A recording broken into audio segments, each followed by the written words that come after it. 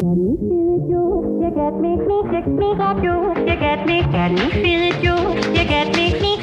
I'm Corey Nathan, and this is Talking Politics and Religion Without Killing Each Other. Your home for engaging conversations about the topics that matter most in our culture. If you love nuance, if you want to better understand different points of view, if you're tired of the screamers taking all the oxygen out of the room, if you'll enjoy edifying, provocative, and fun conversations among high-profile public figures and regular folks like me, you love talking politics and religion without killing each other. Thanks for spending some time with us. Enjoy today's show. Welcome, welcome, welcome. We are talking politics and religion without killing each other. I'm your host, along with co-host Ronnie Nathan. Hey. Hiya. Hi, Dad. And we're co-produced by my pal Tristan Drew. By the way, if you like the show, please leave us a review, hopefully 5 stars on iTunes with some comments, or Apple or Spotify, wherever you get your podcasts. It really does help us in the rankings. And follow us on Facebook, Twitter, and LinkedIn. And please welcome our guest, Paige Pendleton. Paige is an author of children and adult fiction, and she doesn't want me to say too much about it because she's very humble about her accomplishments, but they're vast and great as an author. Can I mention Can I mention one or two of the books? Absolutely. Oh, terrific. Yeah. The Black Ledge series, The Keeper of the Rune Stone, The Keeper of the Alabaster Chalice, and Reginald the Railway Rat. So I won't belabor the point, but she's really a prolific, wonderful author. Paige also sits on the Maine Animal Science Committee, and with an educational background in biology, microbiology, has advised on infectious disease control.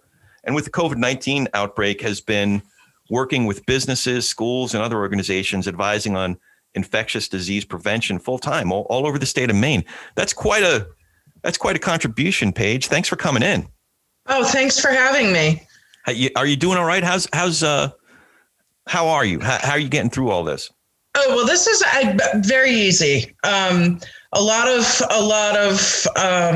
what I'm doing is before the public actually comes in, with showing anybody who has a space, be it a business owner or a school, working with employers for safe office environments.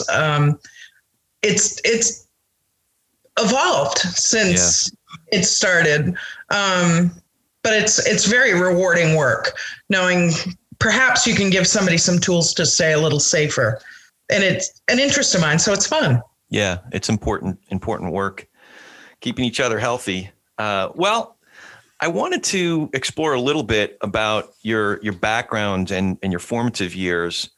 If you were to write the memoir of your childhood, I was trying to think of a title. How does it sound? Jingles, Sailboats, and the Mob. Yeah. And some pasta. Pasta. A lot of pasta. That's great. So you grew up in Rhode Island, you said? Yeah. I was born in Rhode Island. My most of my parents' families are from the South Shore of Massachusetts.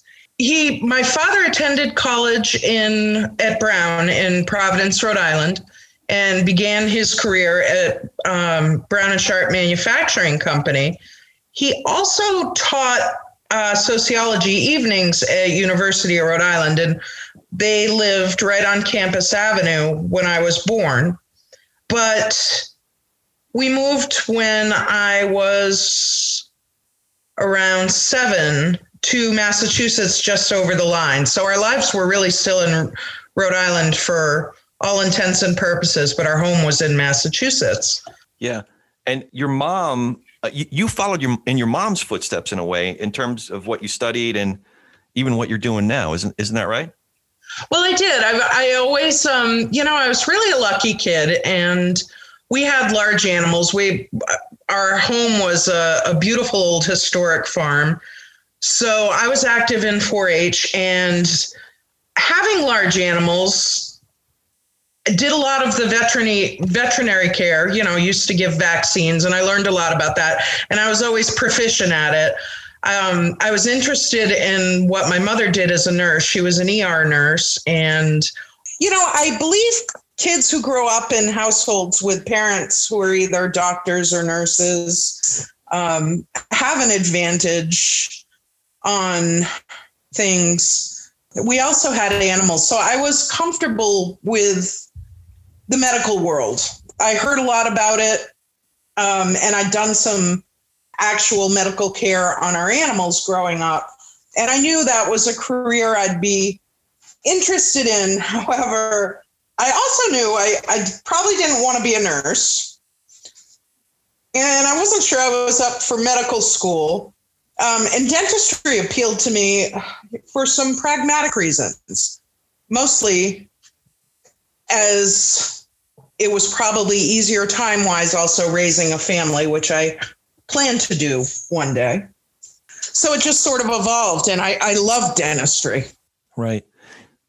You mentioned 4-H, and it sounds like one or both of your girls are involved in 4-H. I never really knew that much about it. I wonder if you got your sense of civic engagement and civil discourse to some degree from your involvement with 4-H.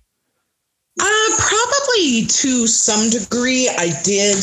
I think I got that a little bit more from my parents, but what 4-H I think gives youths are tools to present themselves in whatever they're interested in. What are the 4-H's? I always wondered about that. Your head, your heart, your hands, and your health. Your head, you pledge your head for clearer thinking, your heart for greater loyalty, your hands for greater service, and your health for better living for your club, your community, your country, and your world. That's the 4-H pledge, and it is a service organization, but it's great in that youth can explore whatever they want to, and there's opportunities for development and community service in whatever it is they're interested in. There's a club or activities or a program for everything. And you do projects, so you learn about record keeping and you have educational opportunities, and there are competitions involved with that, so you can learn how to public speak and present yourself and your ideas and your projects or what have you. And it's just a wonderful organization. So you mentioned you studied biology, microbiology, and started a career in dentistry. At what point did you transition to writing, and why? I loved dental hygiene. I really did, because dental hygiene in some ways is an awful lot like farming. You get to do a little bit of everything. It's more autonomous than other aspects of healthcare. And I absolutely loved it. But unfortunately, I was diagnosed with a benign brain tumor. Wow. And one of the symptoms was neuropathy. And my hands and my lower extremities, I had problems with numbness. So I really couldn't continue to practice safely. I just imagine the scene where you're working in someone's mouth and they're like, this is hurting. And you say, don't worry, I don't feel a thing. I don't feel a thing. And of course, dental hygiene is all tactile sensitivity. Wow. Yeah, so I really couldn't continue to practice clinically. And I felt really badly about that, because I really did love what I did every day. I loved my patients. So I suppose I actually might have even been a little depressed. I didn't really think about it at the time. It was just kind of an adjustment. But all of a sudden, why I started writing, I've always kind of written, but nothing like a book. But all of a sudden, actually, a character kind of stomped into my head one day and just demanded I get the story down. Oh. And it sounds kind of silly, but it's really that simple. And I just actually started typing as they told the story. And it was the Blackledge series. That was what I started with. Is fantasy with some history incorporated, but really the character is the one who just told me the story and I got it down. And then I spent a few years writing it properly, because as you asked, how did you learn to write? Well, right. there's a difference even between, I've always been a strong writer, but there's a difference between writing a story. And the first part is getting it all down. And then the second part's a little bit like walking on stage completely naked. You sort of have to learn by fire. And the way you do that is you give it to people who are writers and sort of bare your soul and let them open a vein and let them eviscerate you a bit and teach you. That's hard because it's your soul that's being critiqued in a way. And it can, especially at first, boy, it's humiliating. Yeah. I mean, but you got it. That's how you do it. I was curious about that because it's many of us who know how to read and write just assume, oh, I can write, but it's not just a skill, it's an art that takes, and a craft that takes honing. Well, it is. And I honestly, there's all different kinds of writing. What you really want to hope to do is have somebody continue to turn the page. And there's all kinds of reasons people do that. Either they want to learn or they're entertained. And that's something you have to constantly work on. I was very, very fortunate. I had two people who were both brutally honest and very kind and tender. And that's Terry McKenzie, Ronnie, and Harvey Ardman. And they're both brilliant writers. Friends. Yeah. And they each, in different ways, really taught me so much. I don't know if they'd want to be publicly associated with that, but and other people. I have a couple of really good editors. That's great. Yeah. That's really terrific. You and Terry have a lot of similarities just in terms of your intelligence and graciousness in my encounters with both of you. But it would be fair to say that you come from very different points of view politically. It's funny. Terry and I are very funny. We look at we often assess things very similarly. I think we're a lot alike. I'd like to think we're a lot alike. I think the world of Terry on so many levels. She's brilliant, but she's a really wonderful, real person. We tend to, and I think you can take this larger in America, we tend to have different ideas for solutions to what we're assessing. But Terry and I agree on so much.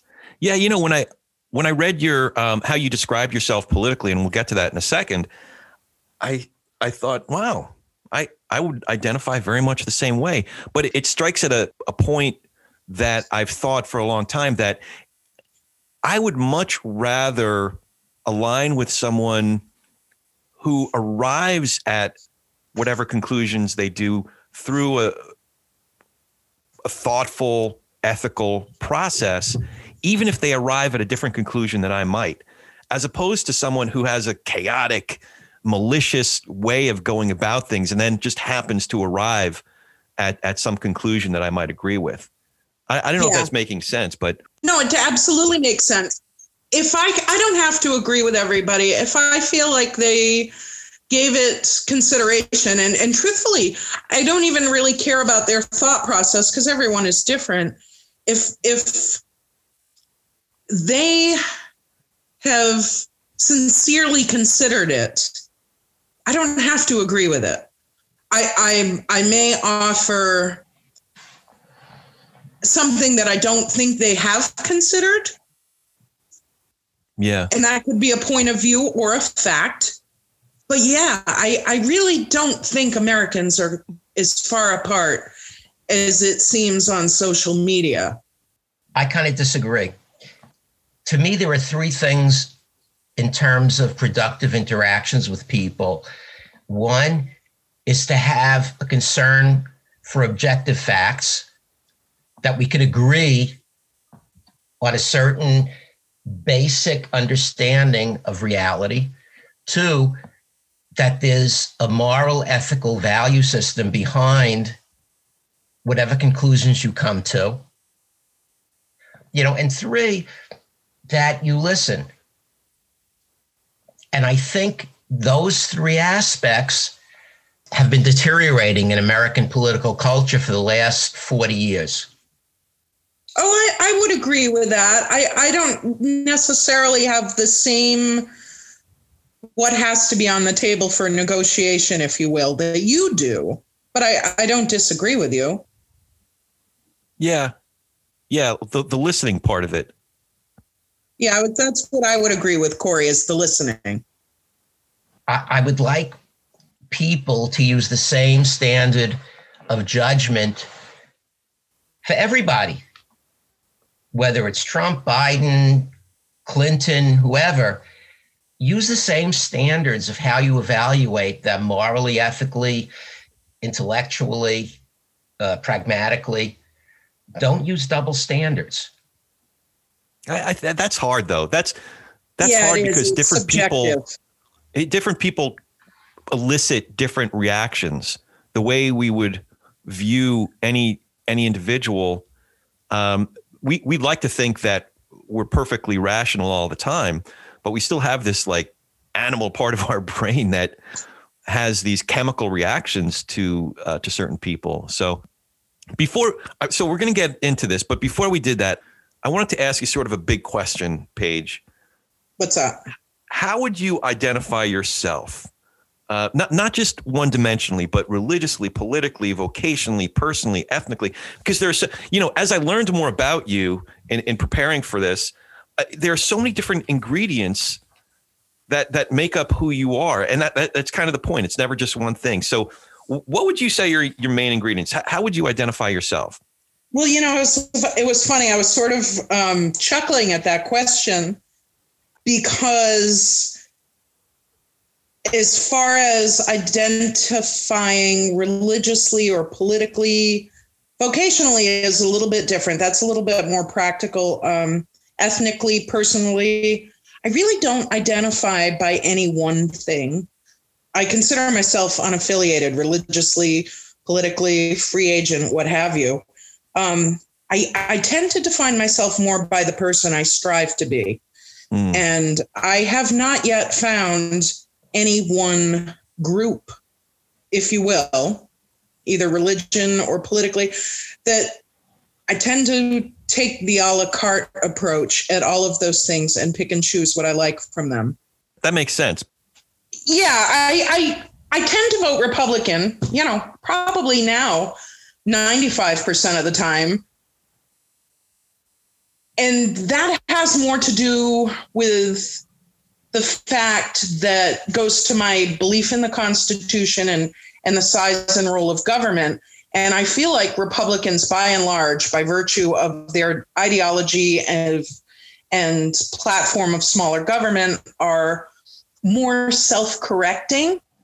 There's a lot of social issues I would probably align with Democrats on, but I don't always think their ideas about how to achieve a goal I may share are the best way to do it. Does that answer your question a little bit? It sort of does. I mean, you sort of made my point that I've noticed sociologically, we have a tendency to identify someone by this one thing that we might know. We might know that this person voted for Trump or this person voted for Biden. And that's all we need to know. We now have their identity. And so, some guys, fly that flag quite literally. It's like, it's all consuming. I'm going to fly my Trump flag high, but most of us are too complex to identify as any one thing. Even in these various categories I threw out, religiously, personally, ethnically, what have you. So you sort of answered, you sort of made my point for me.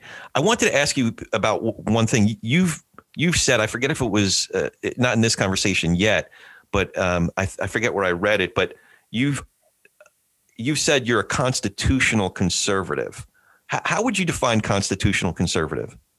Pretty literally, I love the Constitution. It starts with the Declaration of Independence, and I mean, to the point where it almost takes on maybe more of a little bit of a religiosity that some other people have. But I life, liberty, and the pursuit of happiness. And How is that? It's defined in the Constitution with 5 points, if you will. And I very literally, that defines the role of government for me and how it's supposed to help and support American citizens' lives. So that would make sense because you also said that you're libertarian leaning. Yeah, I really am. Although libertarians tend to be very cutthroat about government, I do firmly believe we have an obligation to care for society's most vulnerable. And we need social programs. I always worked in public health and in practices that accepted Medicaid. And I'm well aware, in fact, more so than many people, because the people who need the most help, you often don't see in the general public. They're literally housebound, severely physically or mentally incapacitated, and they don't get enough help. I feel like the programs are not effective and efficient. It's not that I don't support the programs, but I often don't support the way they're run and operated because I think it could be better. And the bureaucracy, the role of government, they're exploited. Sometimes it's corruption. I think our government could be sharper and better honed. Curious if, so given that, I could see where one might look at Trump, somebody like Trump from afar and say, businessman, perhaps he can bring a new way of doing government programs, take that business acumen. I would argue with his business acumen and business successes, but that's for another conversation. So how did you see someone like Mike Bloomberg's candidacy? I didn't pay too much attention because I sort of didn't pay attention to the Democratic primaries. Yeah. I'm not a Democrat. I don't have any input. It's sort of up to Democrats to choose who their candidate will be. It's not really my business, if you will. You spent a lot of time making fun of Joe Biden over the last 2 years, though, Paige. Well, Joe Biden, though, has been around for 47 years. Bloomberg really hasn't. I mean, he is in New York, but it's not part of my sphere. Biden, there's a lot there with Biden, and I've never been a Biden supporter. Trump, I will give you an example of, I'm not entirely certain. There are some things about Trump's administration that I'm not sure I support yet in terms of real executive actions. But I will say this, and this is also from my standpoint as a healthcare professional. He took a lot of criticism for how he handled the response to COVID-19. Because of what I do, I watched every briefing every day in real time.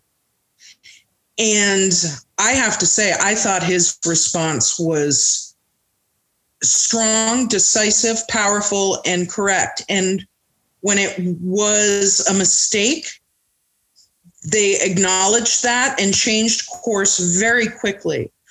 The one thing that I was profoundly impressed with was how he united the public and private sector to collaborate on certain things. You know, Apple's certainly not a supporter of Trump. He got them in and they were working with the team on accumulating data. It was really impressive, and he didn't get the credit he deserved for that. I liked all the people he put in. He, interestingly enough, he skipped over a lot of top people, say at the CDC, and he assembled his own team. And from my perspective, I thought he did a really good job. And I found the criticisms, the majority of them, not all, but frankly, from the media, disingenuous. And a lot of the time, I suspected that they hadn't even bothered to watch the briefing. They would take a soundbite and run with it that actually just wasn't even accurate and certainly not fair. It takes a lot of work to cut through the rhetoric and the narratives in order to look at the actual actions since basically January. But once you do that, it's there are still some things that have me, and this is not my field, but even as early as January, at least February, I thought, wow, the testing just seems to be the most obvious action to take to really ramp up testing. But it took well into April to ramp that up. So there's a couple of reasons for that. There were actual logistic reasons, and there were some problems with the tests. There's also another problem with testing that's as old as public health. It's a constant debate in public health as to testing or not testing. And now I really like both Dr. Fauci and Dr. Birx. Testing is always a debate. I'm on team test. I would test every person repeatedly as needed. There's a lot of public health officials who don't place any value in that. And that's just the way it is. Can I jump in for a second? Yeah. You said you like Fauci and Birx. I do. And you also said that you really think Trump had a strong response to the pandemic. That seems to fly in the face of the public statements that Fauci and Birx have made. So how do you account for this difference between your evaluation of the Trump approach and their evaluation of the Trump approach? You'd have to give me a specific statement, Ronnie. Well, mask wearing. What? Look, just like Corey, this is not my field. I'm certainly to the left of Corey and even more to the left of you politically. So let's factor that prejudice into the mix. But it seemed to me that the president of the United States should have presented a much stronger role model for mask wearing, for taking the pandemic seriously, at least in the way he projected it publicly. It seemed to me that what Trump did was his priority was politics, the political ramifications of the stand he was taking, as opposed to public health. Well, I can understand why you would think that. If you remember, though, Dr. Fauci didn't recommend masks either at first. There's a reason for that. Okay. Masks are only effective if they're proper masks and properly used and handled. And that does actually require training. Cloth face masks, most of us in the medical profession feel they're certainly not going to protect the wearer.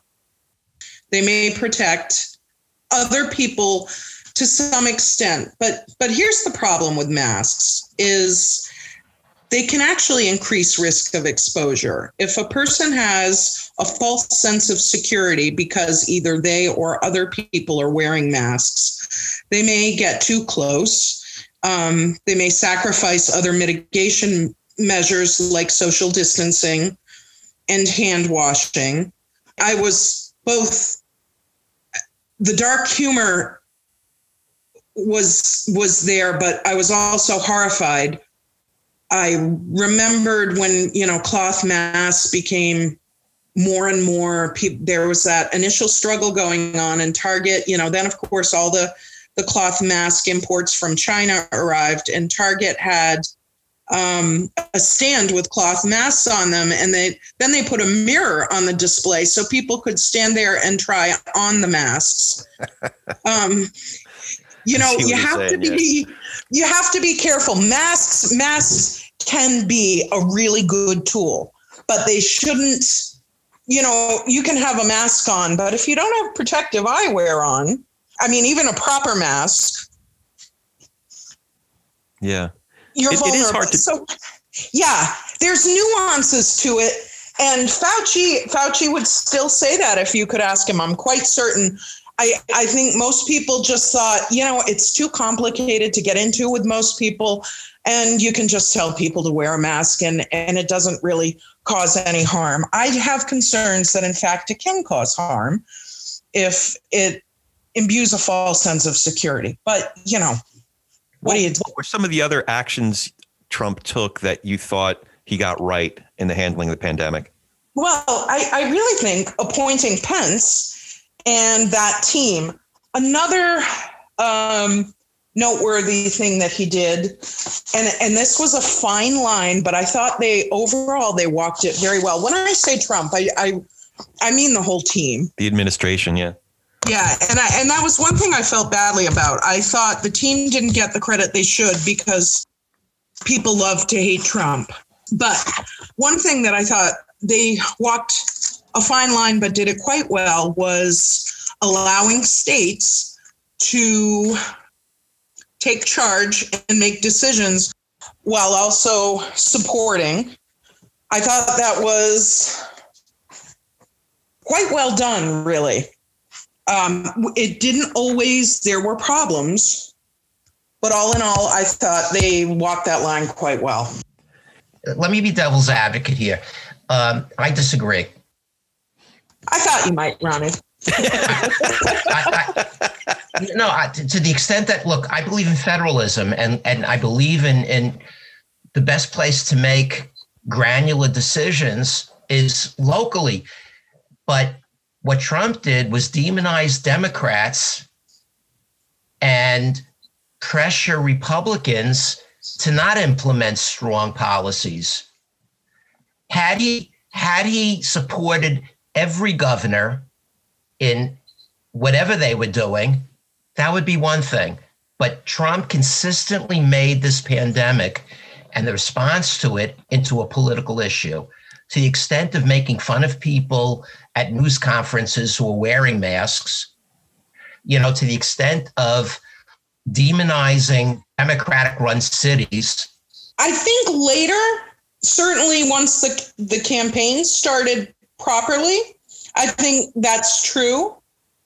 I didn't really see much evidence of that. When they were having the daily press briefings, I actually thought everyone was working together quite well. The media didn't cover that. That's what irritated me a little bit. I think sometimes you have to remember, Ronnie, that the media wants headlines. And sometimes they create ones that weren't actually in existence. Yeah, but Trump himself played into that. Yeah. A strong, morally, ethically based president is able to bend the curve on the media. I am not sure that's true. I'm not sure you appreciate from how far behind every single Republican comes with the media in general. Trump has his own style, and at times it works and at times it doesn't. But honestly, I'm not sure the media would have given him a bit of credit that they didn't have to, and at times didn't exploit things that they shouldn't have. Got a whole network that was on his side for a very long time with the highest news ratings in America. Give me a little bit more on that.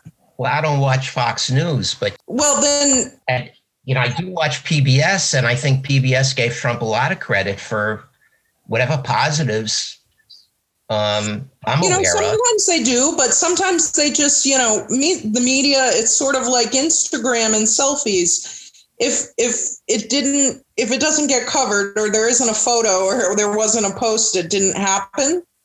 That's true. And that happens in the media. Now some things, what is something that Trump has done, Ronnie, that you approve of? Well, I love his policy with Israel. I mean, I know it has nothing to do with public health, but okay, so let's take that. He's the strongest president who supported Israel in my lifetime, and I think the results have been much more positive than I ever would have predicted. So let me ask you this, just on that surface of that. Do you think that necessarily gets the credit or the coverage that it warrants? I don't. Well, that's a big question because it's a great question. I think among the Jewish community, it certainly does. Yeah, it does. Especially the religious. No. I mean specifically from the media. Well, we could do a whole series on this, but the media, we are all responsible. You should appreciate this as a libertarian leaning. We're all responsible for our own consumption. We're all responsible for how where we consume our media and how we discern the media that we're consuming. So if I'm only watching Ben Shapiro, if that's my, or the Daily Show, and that's my main source, if not only source of where I'm getting the news, that's on me. You know what I mean? But if I can read the Washington Post and the Washington Times, or even within the Post, if I'm just reading, I don't know any of let's see, Jennifer Rubin was a conservative, but now she's such a anti-Trump person that she appears to be so skewed to one side. Whereas I can read Hewitt's columns, I can read George Will's columns, I can read Gerson's columns, and get someone who's a classical conservative, or actually, bigger sense, classical liberal, even within the Washington Post. So it's on me to make sure that I'm consuming news and opinion from a wide array of sources, and then to digest that individually and intelligently. There's another nuance. You asked the question, did Trump get enough credit in the media? Did they cover it enough, in terms of his policies in the Middle East? My response would be no, but he certainly got the same level of coverage, credit, discredit, whatever, as every other president's ever gotten with their Middle East policies. It's a small piece of the political consciousness in America. I think you could, have that complaint about any politician on any issue with the media. Okay, but can I stop you there for a minute? Sure. Has any other politician in recent history had the achievements in the Middle East that Trump has? I mean, some of these... Jimmy Carter did. Yeah. Yeah, but that's recent history for us, but it isn't for 20-year-olds. I mean... It's current events for me. Yeah, I mean, everything's relative. He's had huge achievements moving towards more peace in the Middle East. And I don't think, actually, foreign policy didn't even really come up in the debate. So it might have gotten a pass, waved at it as it drove by. But that was just an example of how perhaps something isn't really covered. And I would agree with your point about responsibility for our own consumption of information. Yeah. That's in a perfect world. People are busy, and there's a reason headlines are used so much. Yeah. Let's pursue this Mideast thing for a minute. On a certain level, I could be a single or a double issue voter. And Israel is like really high on my priority list as an American observant Jew.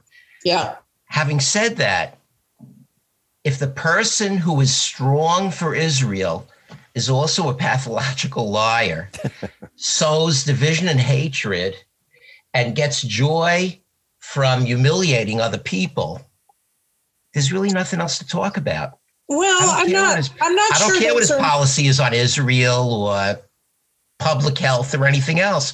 There's nothing else to talk about. I'm not sure your assessment's entirely fair or accurate. I don't think he enjoys ridiculing. I think he's angry at Democrats. No. Democrats, the impeachment started before he was inaugurated. There's a lot of Democrats who didn't even make an attempt. They didn't go to the inauguration. It really comes from both sides, Ronnie, and I don't think you can ignore that with any intellectual integrity. No, I agree with you, but calling John McCain a loser and Marco Rubio, little Marco, and Ted Cruz's father, complicit in JFK's assassination, that happened long before the Democrats became a target for his ire. So, I mean, that's part of his personality. Ignoring the fact that it's part of his personality is also a shortcoming. Yeah, I don't really quite see it that way. I'm more inclined to give him the benefit of the doubt because I do think in many ways he's been in the position of reacting to what was coming at him. And that's John McCain and Marco Rubio. Well, John McCain, I've got to tell you, I'm kind of angry at John McCain. I feel like he intentionally undermined Trump on, say, he didn't like Trump. A lot of Republicans, for whatever reason, don't like Trump. And I feel like John McCain was actually working against him. He wasn't just, well, I'm not going to support this. He was trying to undermine him. And I voted for McCain, but McCain's kind of, there are reasons I'm not a Democrat, and people like John McCain and, who's my favorite? Rick Santorum are reasons I'm not a Republican either. Democrats, I think Democrats are better at sticking together even when there's conflict behind the scenes than Republicans are. That's interesting. That's interesting. Yeah. For whatever reason. That's another probably whole discussion. But I feel like if John McCain wasn't going to help, he also didn't have to undermine him. So this leads to a big observation I've made in our encounters. I've seen you defend conservatives generally and even Donald Trump specifically. But most of the time your defense, especially of someone like Trump, and it's here in this conversation too, seems like more of a reaction to what you see as a massive influence of the far left and the potential danger of the direction of the country if the left has its way. Is that fair? I think that's very fair. Thank you. I do. I feel very strongly about that. Probably the biggest concern I have is I see a great disparity in the freedom of expression on both sides. And I get a little frustrated because I really don't think Democrats appreciate how much freedom of expression they enjoy and how I post politics on my wall all the time. I find it obnoxious myself, frankly. I have a lot of people inbox me. The reason I do it is because so many people who agree with me, they'll send me inboxes saying, oh my gosh, I agree with you so much, but I could never say that. Either they own businesses, the whole cancel culture, and there seems to be, to me, a lack of people being able to accept the fact that someone doesn't agree with them and move on. And I think it's a real problem, and it's getting worse. So I'm concerned about that, Corey. You're absolutely right. A lot of times it's not really that I'm defending Trump, but frankly, I think the criticisms aren't either accurate or fair. There are things I would criticize Trump on, but they never come up. Sometimes the things people write or say, and I know Mike has commented on this. It's like, oh God, don't make me defend him, but somebody has to, because no one is. Right. I think we need to say that Mike is a fellow on our political, in our political group, the place where you and I met, Paige. Yeah. Yes. Point, counterpoint. So I'll say this: if the Democratic National Convention consisted of AOC and Bernie and folks of that ilk, I would never be able to bring myself to support whoever was representing that coalition. But the fact is that AOC got less than 30 seconds, yet Colin Powell, Meg Whitman, Christine Todd Whitman, John Kasich. Kasich. They all got, and they're Republicans.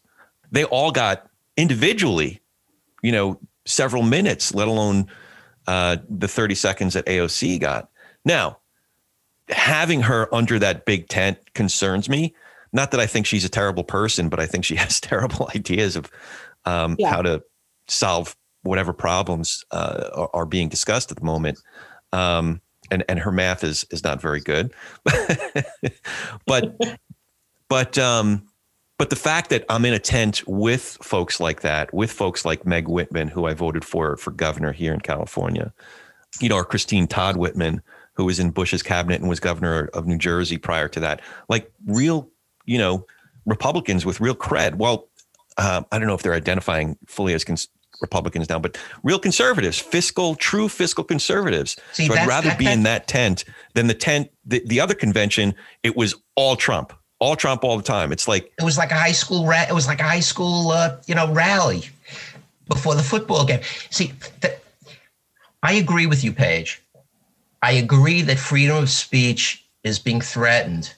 I agree with you that because the liberal elite, and I'll say this, and I'm part of it, controls the academia nowadays, that intolerance for alternative speech, the left is much more guilty of that. On the other hand, the issue that Corey just raised demonstrates very clearly that it's not a simple issue. Well, here's the deal. Extremists on both sides are the ones that tend to suck up the oxygen in the room. Yeah. So unfortunately, the people and the most reasonable, but they're usually busy working on real solutions. Right. So they actually don't have time to stand in front of the cameras. See, and the other side of it that Trump exploits constantly is that people like you and me are nice and polite. So somebody who's willing to break all the boundaries of civility has an advantage. Well, in all fairness, though, Ronnie, I would say most of the politicians that are in leadership positions, that's true. I notice it with Schumer and Pelosi. They're not exactly champions of unity. I think the most vocal on both sides, that tends to be a common denominator. Certainly on your side, it's Trump. Yeah, there's one. He's the president. Well, and perhaps that's why. I do know among Republicans, there has been some frustration that for the last 30 years, that they cave. The only ones for a significant period of time they didn't cave to were the religious right. And I think there's a lot of center-right people who are just like me, who don't really have much use for either of the extremes, and are Trump is one in the Republicans. There may be some other minor characters, but let's be fair. The kind of screaming politics began with Gingrich and Rush Limbaugh, at least in my estimation. Yeah, see, I really like Newt Gingrich. And the Democrats are about 10 years behind the Republicans. Not we, but they are learning their lessons from Limbaugh. And it's taken them a while to catch up. Maybe. I think they're holding their own. I'm not really feeling like they're being victimized here. They do hold their own. You're right. They do have a controlling interest in academia, but also media and pop culture.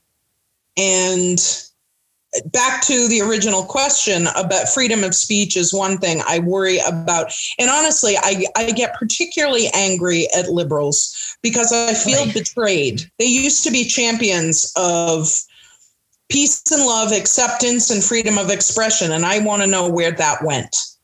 It's still there, Paige, but the people you call liberals are not liberals. They're left-wing fascists. I used to call myself a proud, unapologetic liberal when liberal meant Hubert Humphrey. Okay, I'm looking for the liberals, Ronnie. I'm not calling the progressives liberals. I consider them I'm looking for the liberals that you're talking about, and I don't see as many of them. Look on your screen. I'm right here. I remember in junior high school, I read one of Henry David Thoreau's essays. I think the one that started, that government is best, which governs least. Yes. Walden, was that Walden? Yeah. And that really, especially at that age, it was a, formative stage of my life, formative thinking. And there were times early in my young adult life where I felt that the Democratic Party represented that ethos more, but certainly over the last 10, 15 years, I'm not so sure. I would agree with you. I do. I have some, it's funny. People tend to get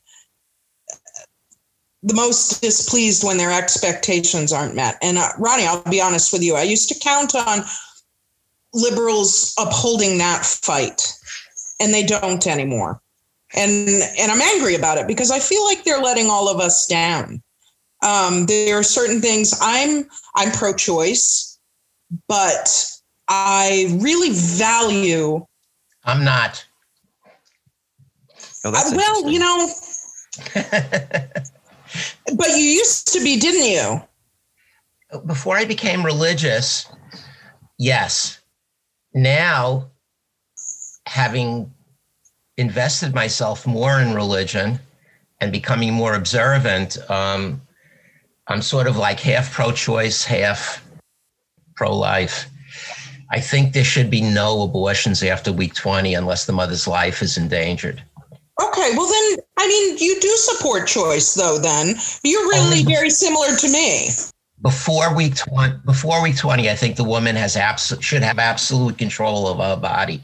But after week 20, even in cases of rape and incest, I would oppose an abortion unless the mother's life was in danger. I would call that being pro-choice. I'm not sure pro-choice has to be unlimited choices. I'll define how far that choice goes up until a certain point. So I consider myself pro-choice, but as I said, it's not pro-unlimited choice. What I was going to say, though, is as far as people who fight on the life side, I may not agree with them, but I think I appreciate their existence, and I think they bring a valuable viewpoint to the table for all of us to consider. Me too. So, and I tend to feel that way about everything, back to why I get a little bit angrier at the left for letting down the protections on free speech and expression for that reason. How has freedom of speech been limited? I don't see it. I'm sure you don't, but a couple weeks ago, the New York Post put out a piece about Hunter Biden's laptop. Twitter and Facebook were removing them flat out. Now, they were reporting on something that frankly had more facts supporting what they were reporting on than some of the anonymous sources from the New York Times.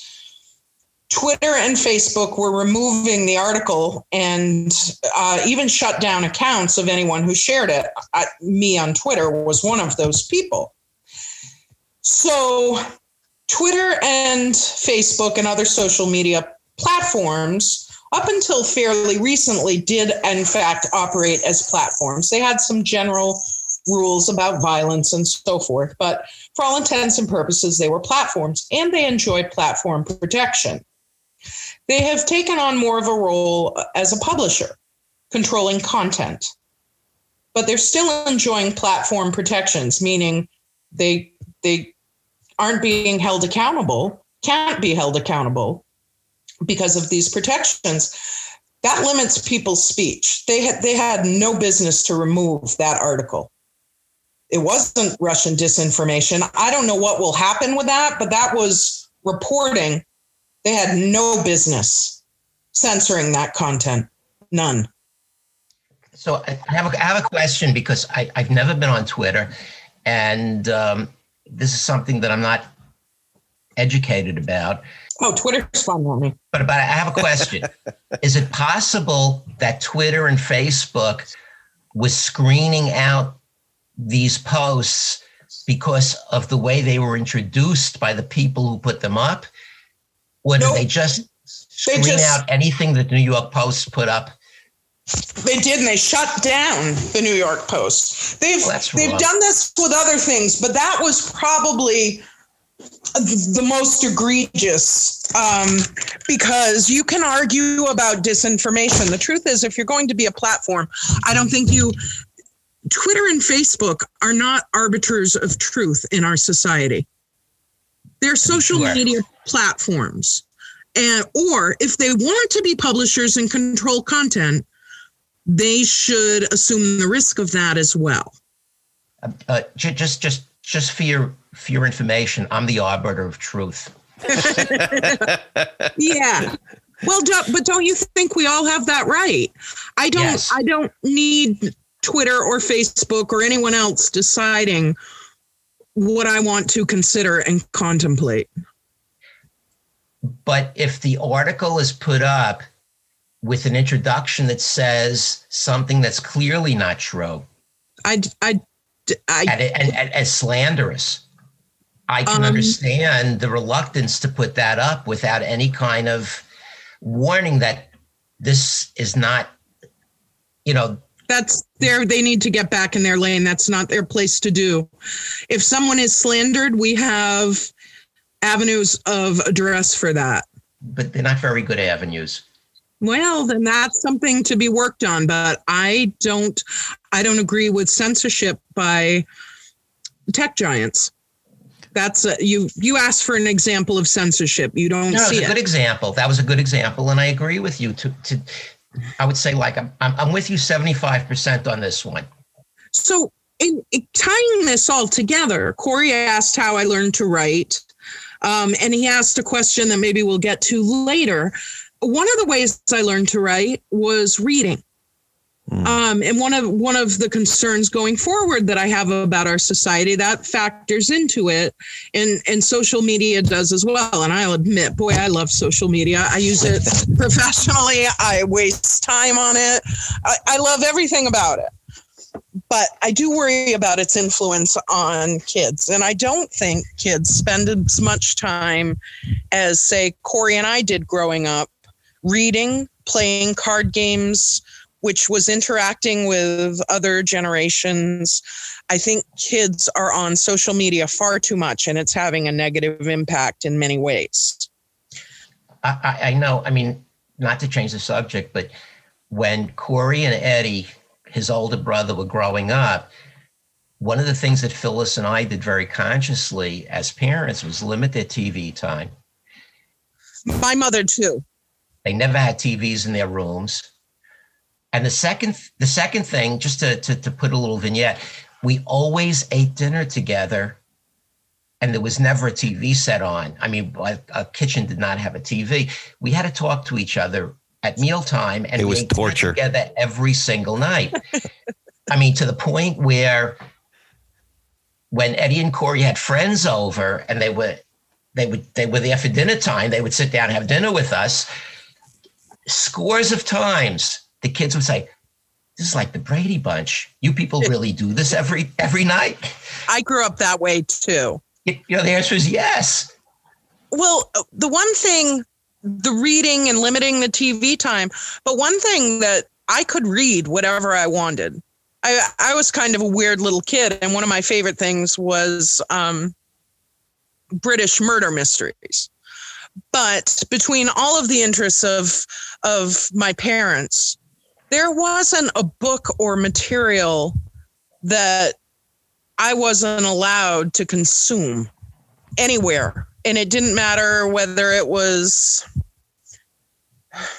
anything really. We did not watch TV very much at all. so I wasn't really exposed to anything on TV that was graphic and inappropriate, but there wasn't printed material that I wasn't allowed to look at or read by any stretch. And I learned to assess it for myself. I don't think it behooves our society to have somebody pre-assess material so you don't have to contemplate it. On the other hand, it's a national security issue to allow Russian disinformation to proliferate on social media. Well, I don't agree with that, Ronnie. I think people need to, if, it's a little bit of learning not to be a sucker in life. And I don't think we're really doing is controlling what people think. It'd be like Pathmark or Vons. I don't know what the East Coast grocery stores are nowadays, but ShopRite saying, well, we're not going to have the, what's that? The newspapers, not really a newspaper, the National Enquirer. We're not going to sell the National Enquirer at our stores because these stories are whatever. I don't know if that's a great analogy, but something along those lines. No, it is. I think it's that simple. I mean, it's a really slippery slope, and where does it end?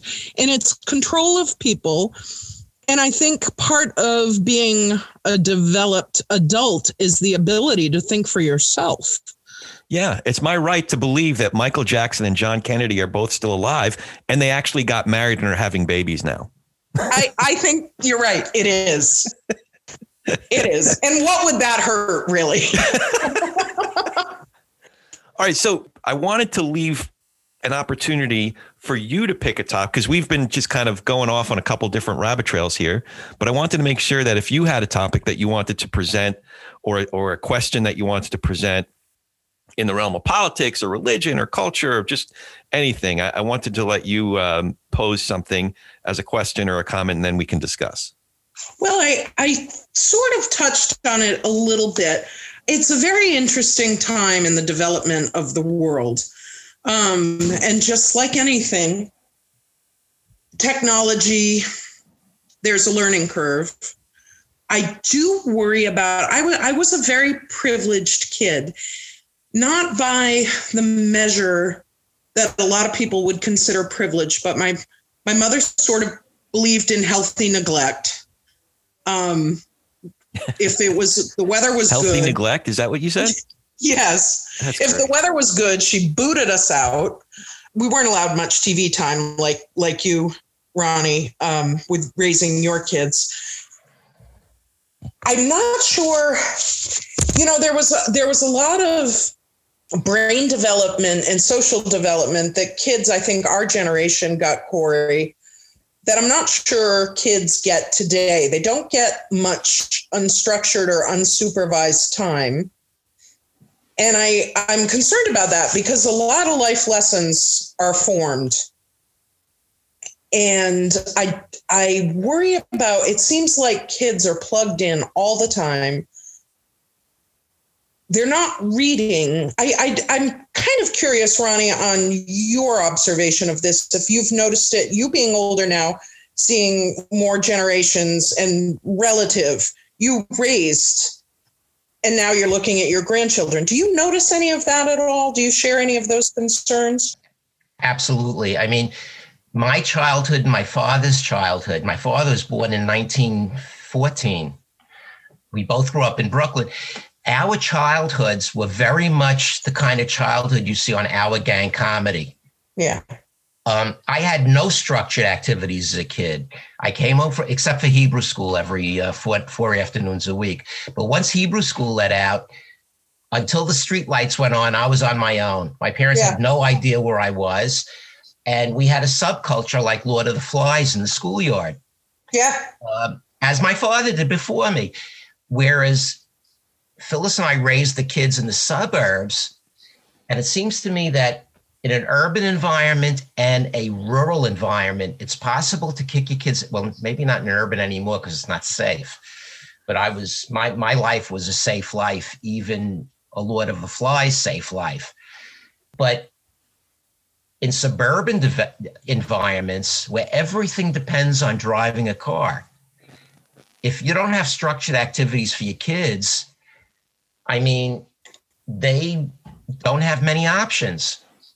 And I think That's my observation. Eddie and Corey were involved in structured activities from morning till night. Not necessarily.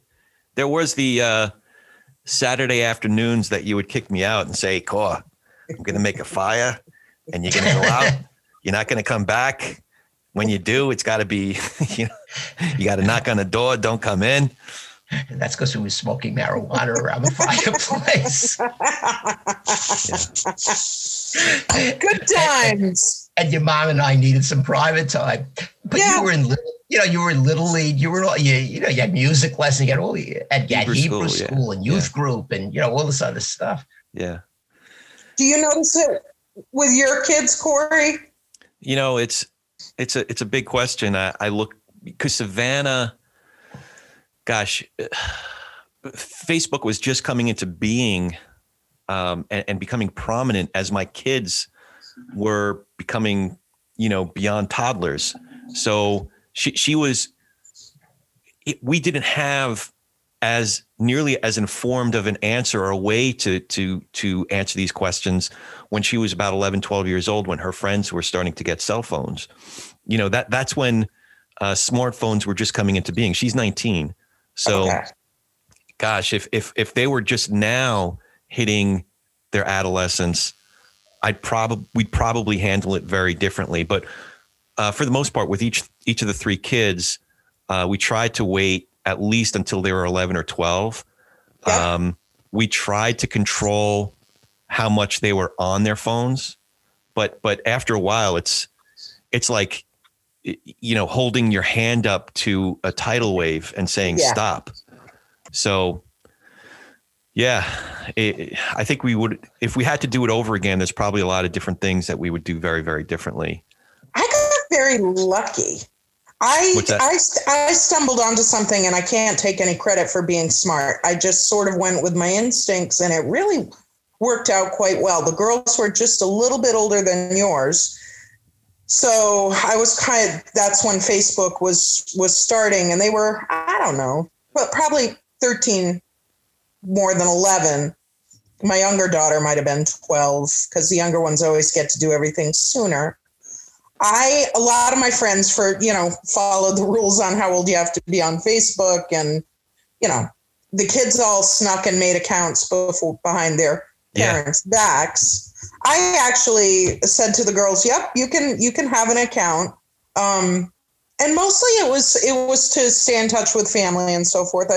But here's the deal. I have to have the password, and it's a learning, we have to be very, and they were fortunate in that I saw problems as they were rising in live time, and we didn't end up having any problems with it. And I think that ended up, because of course kids do make accounts and block their parents online, and their parents have no idea for years. Right. So I was good with that. I was both more of a strict parent in some ways, and also more of a easygoing parent in some ways. I never really felt the need to explain myself, but I always sort of talked to them about why I was doing what I was doing. And that seemed to get the best response and cooperation from them. But it's hard. It's really hard. Yeah, no, it's, you're right. Each of the kids ended up creating accounts, and, we tried to have the passwords, we tried to monitor, but at the end of the day, they were going to be their own people, in person and online. So I also think, looking at their mental and emotional development, that there were definitely negative effects. It becomes Lord of the Flies, their digital life online, their social life on social media. It's a bunch of, animals, it's brutal. And I think at least the older two kids, my youngest has had incidents online that were really upsetting to him, but I think that so far from what I could tell, that they weren't formative. But my older two kids had these whole lives that affected their mental and emotional development to a degree. And it was the Lord of the Flies thing. It really does. I think kids who have grown up in this digital age, it consumes too much of their real world. I had someone who lives next to a beautiful resort, and he could see people pulling into the front of the resort. And he started to notice that, and it was right on the ocean and magnificent, that when they got out of the car with this magnificent view, they didn't even stop to actually take it in. The first thing they were doing is turning around backwards and taking a selfie. Yeah. Yeah. Smell the flowers, man. Like, feel the breeze on your face. I worry about that taking up too much of reality in that generation's life. Well, the other thing is that when we had conflicts in school, we had to learn, kid versions of diplomacy, because, when you're online and especially if it's at a different school, you could be as cruel as you want to be without facing any consequences. Whereas if I was cruel to another kid, I risk the possibility of getting punched in the nose, which isn't necessarily a bad thing. No, it isn't. I would agree with you. It's a personal interaction.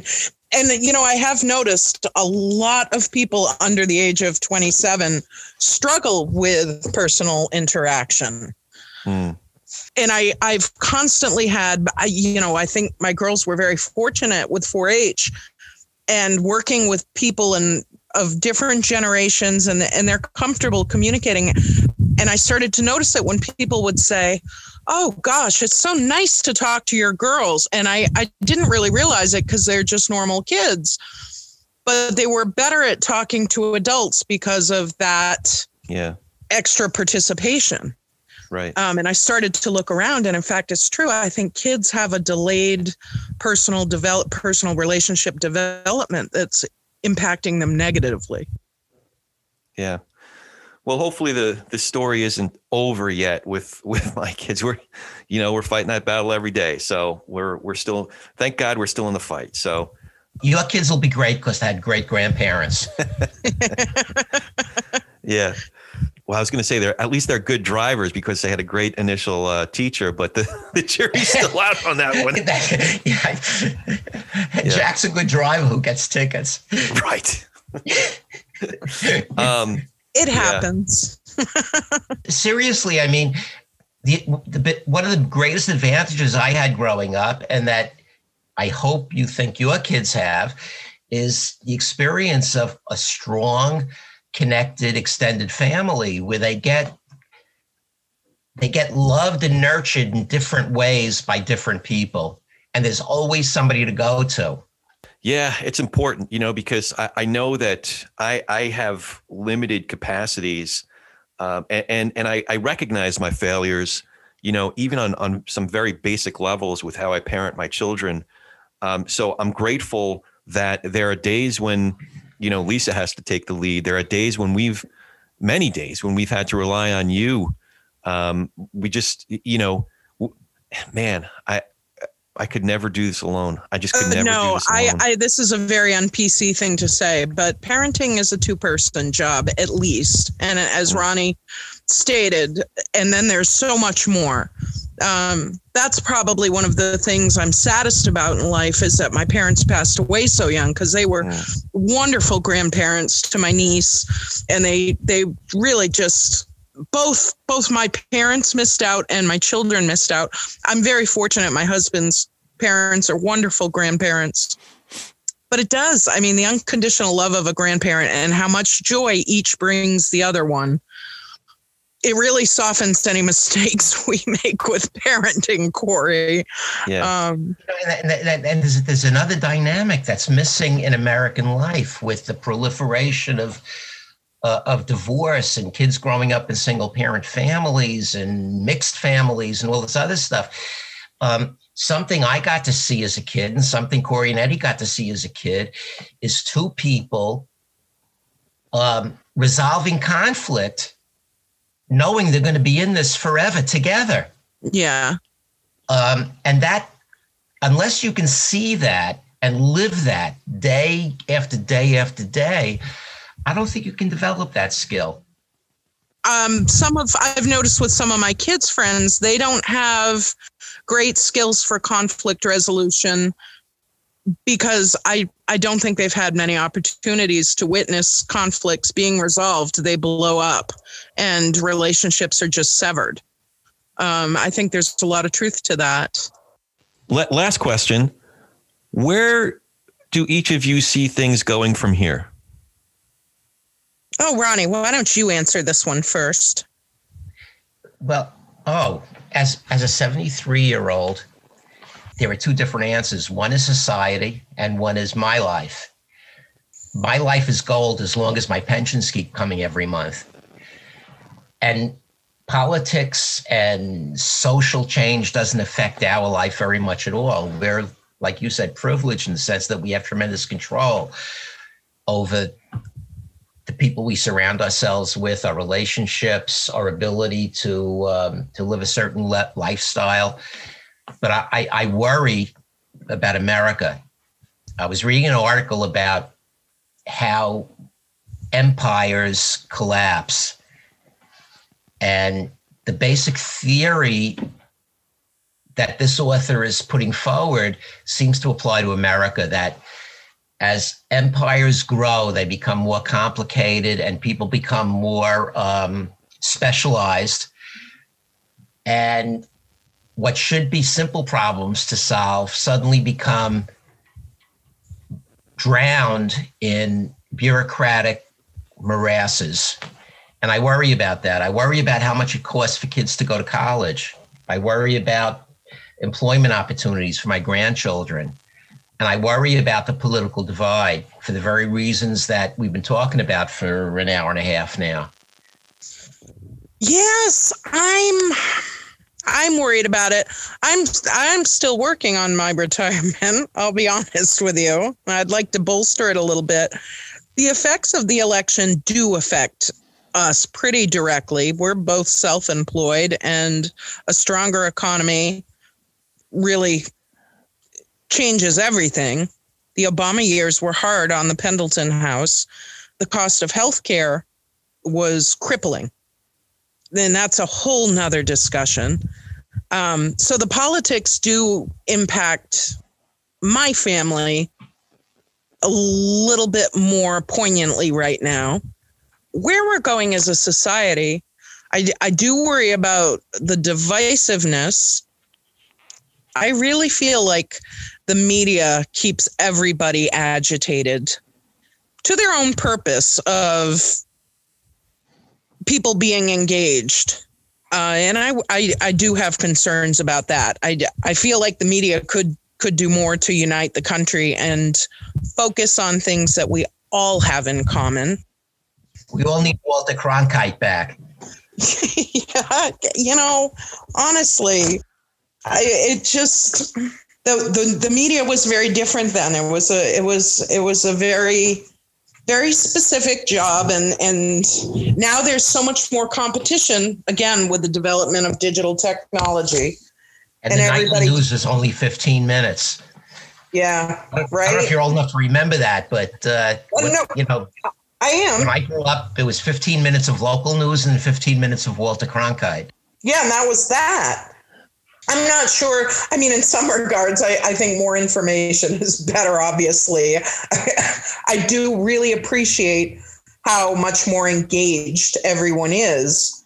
I do sometimes wish that the media was a little bit more focused on reporting what we have in common instead of highlighting what we don't. Share a vignette that relates to what you were just talking about. And that'll be my last contribution to this podcast. When I was in guidance counseling school, back in the days when dinosaurs roamed the earth in the late 60s, one of the tricks they taught us was say to a kid who's been misbehaving, why don't you just try to be a hero in your own movie? If you make decisions based on being a hero in your own movie, that might be a good thing for you. What I found when I became a counselor was that was a terrible thing to say, because the heroes in movies back in the 70s were all very violent, sexually promiscuous, immoral people. Yeah. sometimes for good causes, but the means always justified the ends. And at that point in time, I was not religious at all. I really didn't care whether there was a God or not. It wasn't something that concerned me. But I found that if I said to them, when you have a critical decision to make, think about what God wants you to do. That was a much more positive, healthy way to help a kid learn how to make decisions in life. I had a little variation on that, Ronnie. I used to say to the girls, if you don't want me to know you're doing it, that's your little voice saying you shouldn't be. Right. Yeah, we said something very, very similar. Yeah. If you feel like you got to hide it from us, that's probably a warning sign for you. Anyway, this has been a lot of fun, but I got to go. Well, it has been very fun. And Paige, just know that through our bitterest disagreements on Facebook, I'm still crazy about you. Oh, Ronnie, I feel entirely the same. I tend to be pretty flat and to the point. I mean, I actually, a lot of times when I'm writing things, I'm laughing. And I've said to the girls, I'm always nice. And they're very quick to say, no, you don't really come across that way. You can be pretty nasty when you get a bug up your ass. But that's another story. I got to go. All righty. Nice talking to you. Yeah. Take care, Corey. I'll talk to you later. All right. Hey, Paige, I really appreciate you doing this. I really appreciate you taking the time. Is there anything in this that's helpful for you to use? Oh yeah, absolutely. We got a lot of coverage, but again, the whole point of the project is to get to know people on an individual, unique, dynamic level before we get into the politics, because then we can contextualize your points of view. You have very different points of view than I do, especially on the character of Donald Trump. But to understand who you are as a human being helps me to understand that better. And then it enriches the conversations about specific issues that more directly affect us. You know, what Trump is tweeting annoys the shit out of me, but doesn't necessarily affect my daily life, except to the extent that I allow it to. But I find that a lot of friends I have, whether it's friends from church who feel strongly about something, you know, that typically is more on the conservative side, or my friends in the entertainment industry that often see things through the liberal lens, we engage on this one level and then put somebody in a basket or like in a mold that a human being doesn't belong in, you know. So to be able to talk to you more extensively, to humanize you as opposed to the dehumanizing that often goes on, we're doing good work. You are doing good work. I think I adamantly agree with everything you just said, even being terribly guilty of doing that myself. I really can accept if somebody doesn't agree with me. I really can. I get a little wrathy when I don't feel as if I'm being afforded the same courtesy. Right. Somebody can vehemently disagree with me. And I mean, unless they're being cruel, I really don't care. I can even accept someone is a jerk and still be happy and move on. Yeah. There are so many more intricacies that weigh into voting for one of two people. And in 2016, I'll be honest with you, I wasn't voting for Trump. I was absolutely voting against Hillary Clinton. Yeah. And then, well, I live in California, so the vote is pretty much cast. So I have the luxury of being able to vote, to do a write-in on conscience. You know, so I ended up voting for Johnson in 2016, knowing full well that Hillary was going to win California. Yeah. I don't know how I would have voted in 2016 if I lived in one of the real close swing states. This election cycle, I was much more confident, specifically because it was Biden and it wasn't Bernie or even Elizabeth Warren. So I felt much more confident in my vote. It's funny. I am often defending Trump. The truth is, I'm really reacting. A lot of times I'm not even sure what I would say about Trump if I wasn't reacting and responding in reaction. Trump, I had no expectations of. Honestly, I wasn't really voting for him quite so much as I was not voting for Hillary. The truth is, he's done a lot of things I'm very pleased with. And I finally decided, you know what? I actually don't need to like him. I think he's worked hard, and I do think he's trying to do a good job, and he has done a good job on some things. And I'm willing to give him another 4 years. It's that simple. But a lot of people can't understand that. You know, I've gotten into the habit of recognizing when someone is forcing me into a position, forcing me to defend a position that I don't hold. You know, and it often happens when Trump comes up. Like, listen, I've known about Trump since the mid 80s. Guys I graduated high school with were put out of business because of his business dealings. Your father said that. Yeah. I had very strong opinions about the impact he had on New Jersey and New York, 30 years ago. Yeah. But I also have, I look through the lens, like, you know this about me, I'm a Christian, and I look through the lens of scripture. I can't get past how his words, his deeds, and his character, at least the way I've interpreted them. But if I assert something along those lines, my friends from church who are also Christians, I accept the fact that they're Christians. I don't question their sincerity in their beliefs. But they'll put, well, what about, Hunter Biden? And what about, I don't know, they'll just, oftentimes somebody will throw something my way. And it's like, first of all, I'm not voting for Hunter Biden, or the other day I got into a conversation about abortion. That's a really tough one. I believe life starts at conception, but I've also, I'm not going to defend, or, it would be simpler to talk about some of the policies that AOC's thrown out there. Like, listen, just because I'm criticizing Trump, it doesn't mean that I'm a big fan of AOC. So I'm not going to sit here and try to defend policies that I don't agree with. Yeah. So all that to say, I get what you're saying about, like, it's hard for you. It's almost like you don't even have space or room to criticize Trump or think about Trump, because you're oftentimes people are putting you on the defensive. It's a hard, the whole kind of de facto default posture we're all in about how we engage with each other forces us into these trenches. And I'm just trying to cut through some of that. So you helped me do that today. Well, it's a problem, and we vilify. We're very quick to make assumptions about people. Race obviously jumps up. And I never even watched Trump. I'm not a big TV person. Yeah.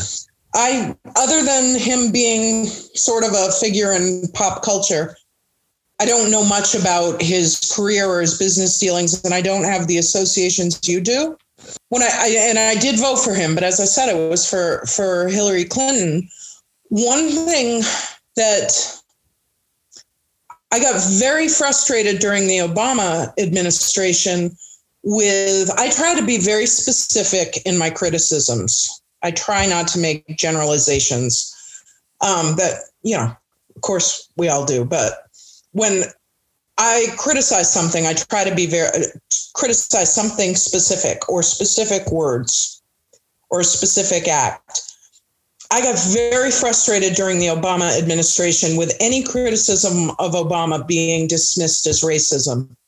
That made me tear my hair out. Oh, yeah.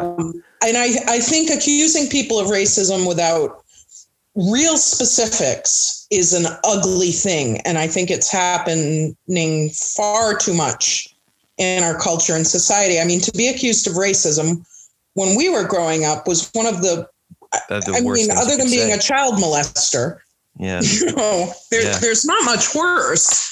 And it seems like the messaging from the left was any criticism of Obama was because you're a racist. And boy, that drove me away from the left in ways they'll never be able to appreciate. And I'm not alone. A lot of people feel that way, and they feel like they can't say what they want to say because they have to preface it with some sort of affirmation of whatever. Yeah. Well, listen, I feel like we could continue this conversation for another couple hours. I do too. I've really enjoyed it. Thank you. Yeah. I hope it's useful and you can piece it together. It's already useful. It's useful for my own edification, so I appreciate it. Yeah, well, it was fun too. Thank you. You bet. You bet. Thanks for doing this, and we'll have to do it again sometime real soon. That would be great. Or talk. Thanks, in Paige. any case. All righty. Great talking to you. Bye. Thank you for joining us today. If you appreciate what you've heard here, please go to iTunes or anywhere you get your podcasts. Give us a 5-star rating and leave a review. That really helps move us up the chart so others can find out what we're up to here. For Ronnie Nathan, I'm Corey Nathan, and we've been talking politics and religion without killing each other. We'll be back in a few days to do our little part in Tikkun Olam.